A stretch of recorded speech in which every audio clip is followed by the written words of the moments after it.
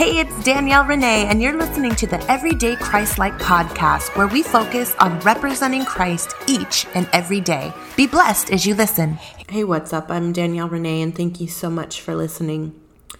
It's just with a heavy heart today that I'm sharing with you all. I recently learned that one of our ministry mentors has gone on to be with the Lord after several days of fighting against this new coronavirus. It's a sobering position to be in as we head into September, where our topic for this month is all on being an overcomer. And it's a tough place to find myself trying to find something of value to share about overcoming. In reality, you guys, I feel so much sorrow. But Lord, I know that you are faithful. Your word says that you are our ever-present help. Lord, always there. I know that you are not distant, even in the midst of this. You are not indifferent. And Father God, this is one of those moments where, in our weakness, you get to demonstrate your strength. And so I ask you, Father God, to strengthen me to be able to articulate what you've given me. I'm asking for a fresh anointing, a new anointing. I'm asking that you come in, not just in my own life, Lord. You know the hurts and the needs of your people. Come in every situation where there is lack, where there is need, and show up in a mighty way, in a way that only you can. In your mighty name, we pray. Now, as I shared, we're going to be speaking this month on being an overcomer. And I've heard this topic taught many different ways, and I'm sure that some of the other contributors are going to offer their insights and expertise and the things that God has showed to them. And it's going to be a well-rounded series. I have no doubt of that. But what I want to speak on today is overcoming by way of coming under. Overcoming by way of coming under. That when we come under the Lordship, when we trust the sovereign nature of God, that we are empowered to overcome and step into a shared authoritative position that He has extended to us. He has expressly given us power and authority in Him, that He only shares this position with those that are truly in Him. You know, as Christians, we spend a great deal of our time dealing with whether or not we're going to go to heaven. And that's certainly an important concern. But I would hate for our Christian experience to be limited to that one focus. I mean, as I study the scriptures, I don't see a preoccupation exclusively on fire insurance. Instead, I see that there's this common thread of understanding amongst believers that salvation is the starting point of this new life and this new walk in Christ.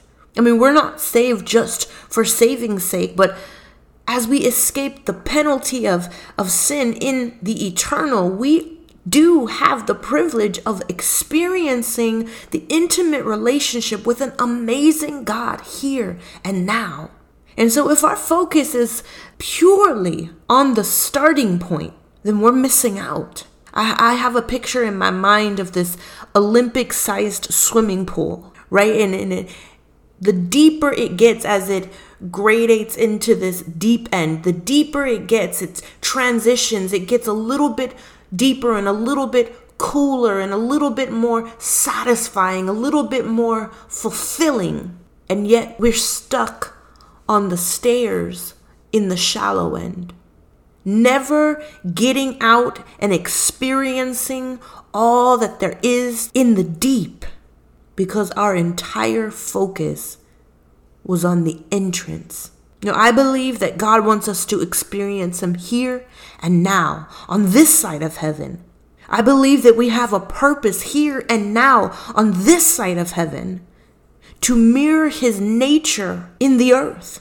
And so we're going to spend some time discussing what walking in this relationship really looks like, specifically as it relates to overcoming.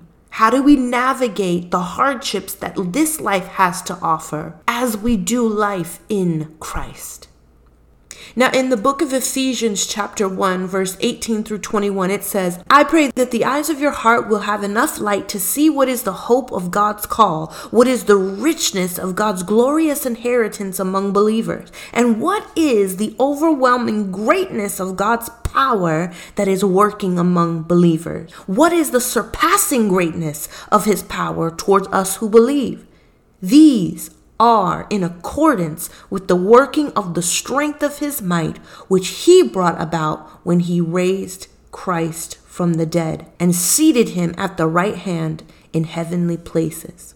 In this prayer, Paul expresses his deep desire for us to really grasp and comprehend the riches of heaven that are already available to us to be experienced here and now. He's expressing his desire that we understand that we don't have to wait until we get to heaven to experience a powerful life in the Lord. And I want you to pay special attention to the way he speaks of power in verse 20 when he says it's the same power that was on display when Christ was raised from the dead. So we're not talking about just some lackadaisical power. We're not talking about a casual power. No, we're talking about a life-changing power, a resurrecting power, right? The kind of power that can overturn things, the kind of power that takes a dead situation that seems hopeless or a report that seems final and beyond repair, and then changes that predetermined outcome and reverses it for his own glory. It says that the richness of God's inheritance, the greatness of God's power is in accordance with that kind of power. The kind of power that was on display when he raised Christ from the dead. And then he goes on to say that he seated him at the right hand of God in heavenly places. Now you need to understand that in scripture, when it speaks of the right hand of God, it's usually being used as a figurative way to express God's dominion and power. See, in ancient times, when a person had a high rank or was well trusted, someone that served in close authority to a king, that individual typically stood at the king's right side. And even today, you hear people talk, sometimes young men, they talk about their right-hand man or their wingman. It's an indication of a relationship, a closeness that allows for one to speak on the behalf of another. And likewise in scripture, the right hand of God relates to this concept of intimacy that allows for authority. So in stating that Christ was raised from the dead and seated at the right hand of God in the heavenly places, it's saying that Jesus ascended to heaven and is now sitting in a seat of authority in the spiritual realm. And just to drive the point home, Paul says he's seated far above all rule and authority, above all power and dominion, and every name that is named, not just in this age, but in the one to come. Paul is painting the picture that Christ now has all authority, period. I want you to picture a courtroom. And the attorneys across the aisle are battling it out, and they're arguing over the facts, and one offers this objection and one offers that objection. But the judge, he's seated in a position high up on the bench, and it's his responsibility to either sustain or overrule those attorneys' objections. But however he decides to rule, his rule is absolute.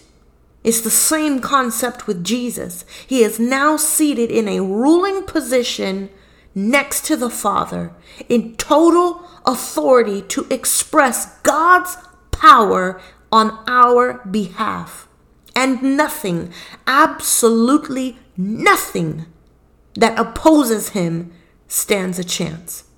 And you say, well, what about all the evil in the earth? What about the bad things that happen to good people? What about the enemy who just appears to be able to do whatever he wills? Well, I want to remind you what Hebrews 2:14 says. It says, through Christ's death, the power of the devil was broken. So Christ has a divine power that is potent enough to resurrect and turn dead situations back around. But he also has a power that is potent enough to conquer the enemy and all his devices. And if that wasn't good enough, I want you to look what it says in Ephesians 2:4-7. It says, you and I have been made alive together. We've been raised up with him. We've been seated with him in these same heavenly places in Christ Jesus. So what does that mean for the believer? It means that when we come under the lordship of Jesus Christ, we too are spiritually located into a position of authority in him. Now, we're still physically here in the earth. We still physically have to overcome the hardships in this life. But spiritually, we share in the same power and authority of Jesus Christ. I want you to think of it like FaceTime. Think of this, the last 2 years almost of this pandemic and all the businesses and the schools that are going to these video conferencing platforms. And you might be in a meeting with your boss, right?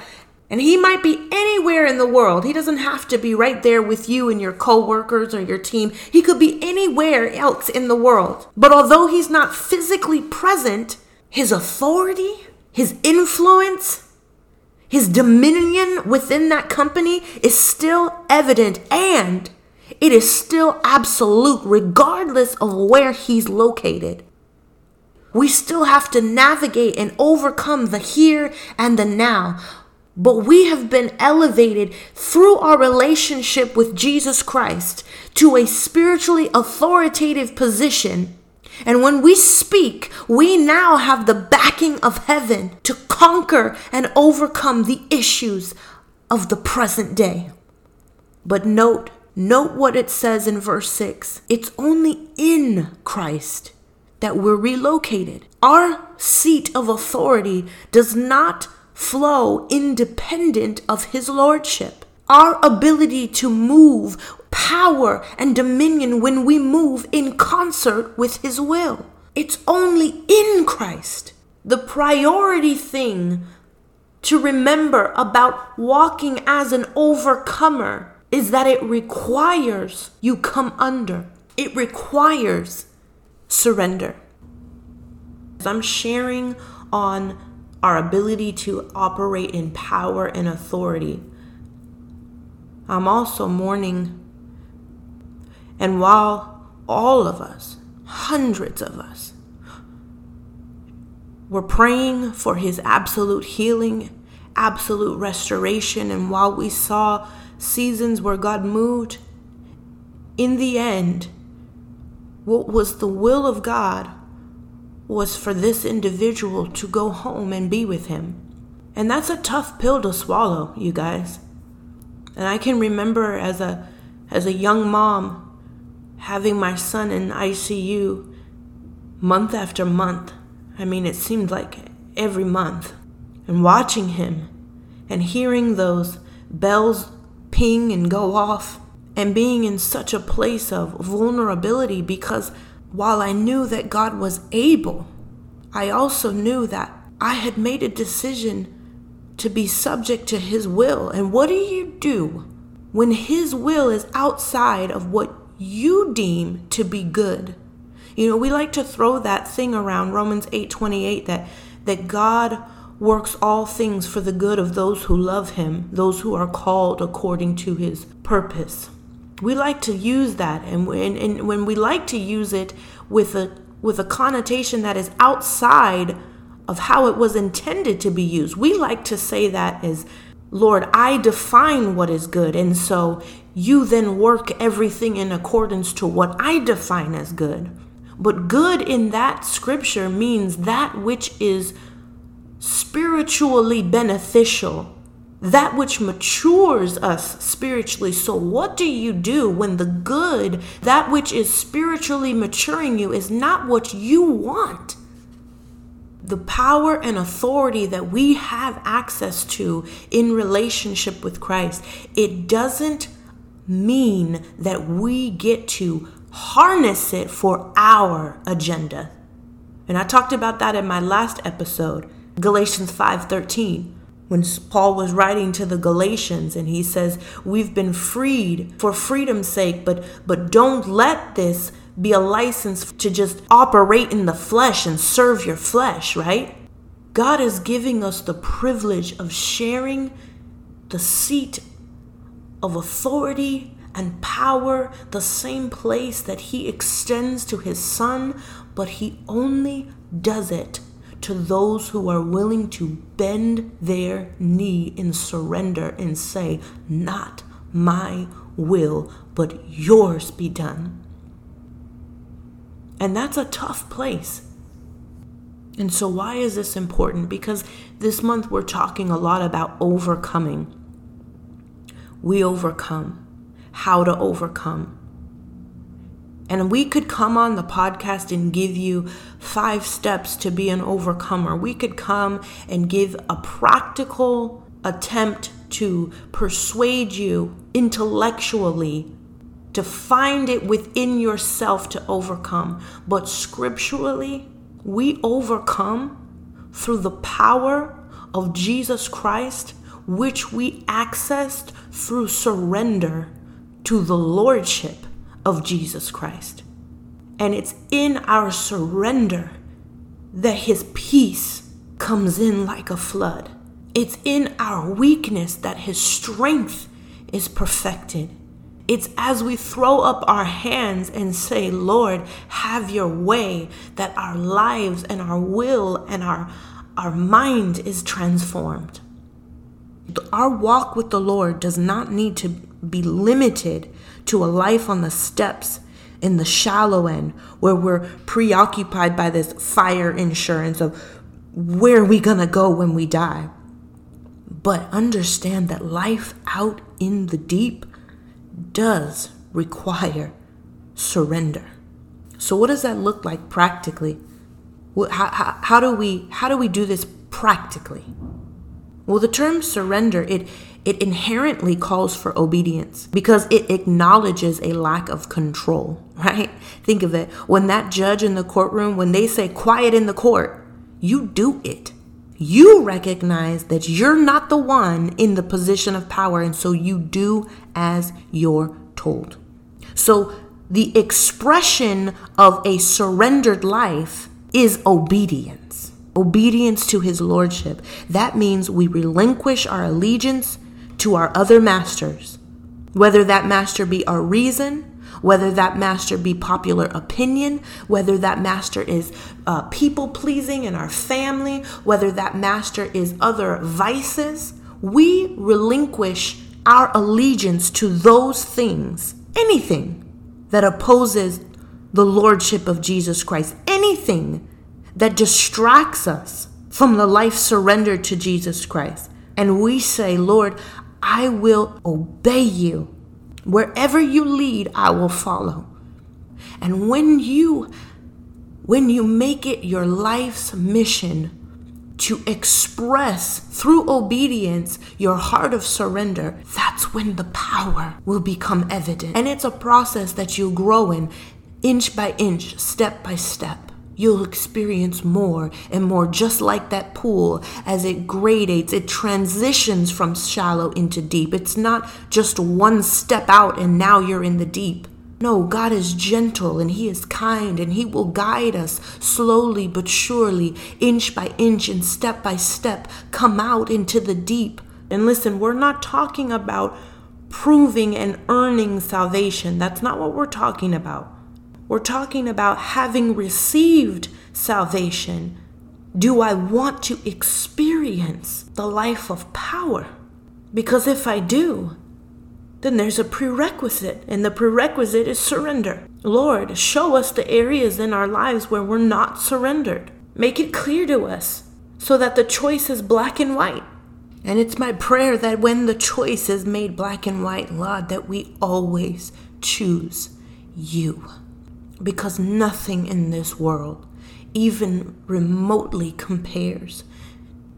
I want to encourage you who are listening, those who might be in a situation that looks bleak. Something might feel like it's fading away and withering. Something might be robbing your peace or your joy.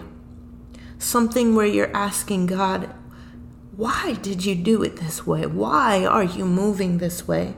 And though you might feel like he's distant, his authority, his power is potent enough to resuscitate your situation, resuscitate your hope. It's potent enough to turn things around. Remember the centurion who asked Jesus to come and pray over the servant in his house. This is in Luke chapter 7. Thank you, Holy Spirit. The centurion asked Jesus to come. And as Jesus was approaching from a distance, he said, please don't come. I feel unworthy having you under my roof. And he said to Jesus, just say the word and my servant will be healed. For I also am a man placed under authority. With soldiers under me, I say to this one, go, and he goes, and to another, come, and he comes. The centurion recognized that there was a power that Jesus walked in, the backing of heaven, that he had access to move in because Jesus was surrendered to the will of his Father. You'll never find a place in Scripture where Jesus deviated from the will of God. Never. And so the centurion said, listen, I understand because I'm an official in the army and I have the power to say to this one, do it, and he does it, and say to this one, go, and he goes. But he's not doing it just because of who I am. He's doing it because of the authority I have, my place in the Roman army. I have the backing of the army behind me. And that's what the situation responds to. So you might look like your situation is bleak and it's already dead and it's already over. And I'm telling you, you and I have access by relationship with Christ. We have access to power that is potent enough to turn it around, not just because of who we are as individuals. No, because we've abandoned claim to our own allegiance. We've come into relationship through surrender to the Lordship of Jesus Christ. We're seated in a power, authoritative position with him in heaven, and we have the backing of the will of God working on our behalf. And if the petition that we have laid at his feet, if he chooses for any reason to go a different direction, then we have to bend our agenda. We have to continue to demonstrate our surrender by walking in obedience. And we have to trust that the same God who works in power for us will work a work of power in us, sustaining us and helping us through. Father, right now in the name of Jesus, I ask that you pour out yourself on every listener. Lord, come in and meet the need wherever they are, whatever it is. To the brokenhearted, be their comfort. To those racked with fear and anxiety, be their peace. Father, for those who are so tired, rejuvenate them. As we seek you, draw near.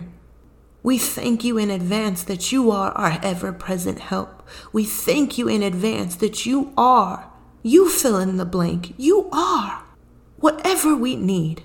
And by your Spirit, help us to walk out into the deep, in close relationship with you, trusting you at every single turn. And this I pray in your name. Amen. Now listen, if you want access to any of our free resources, they are available at everydaychristlike.com. I pray that God blesses you as you continue to seek him throughout this week. We're going to be covering all things Overcomer throughout the month of September. I ask you to join us again 6 p.m. every Thursday as we update with new content at everydaychristlike.com. God bless you.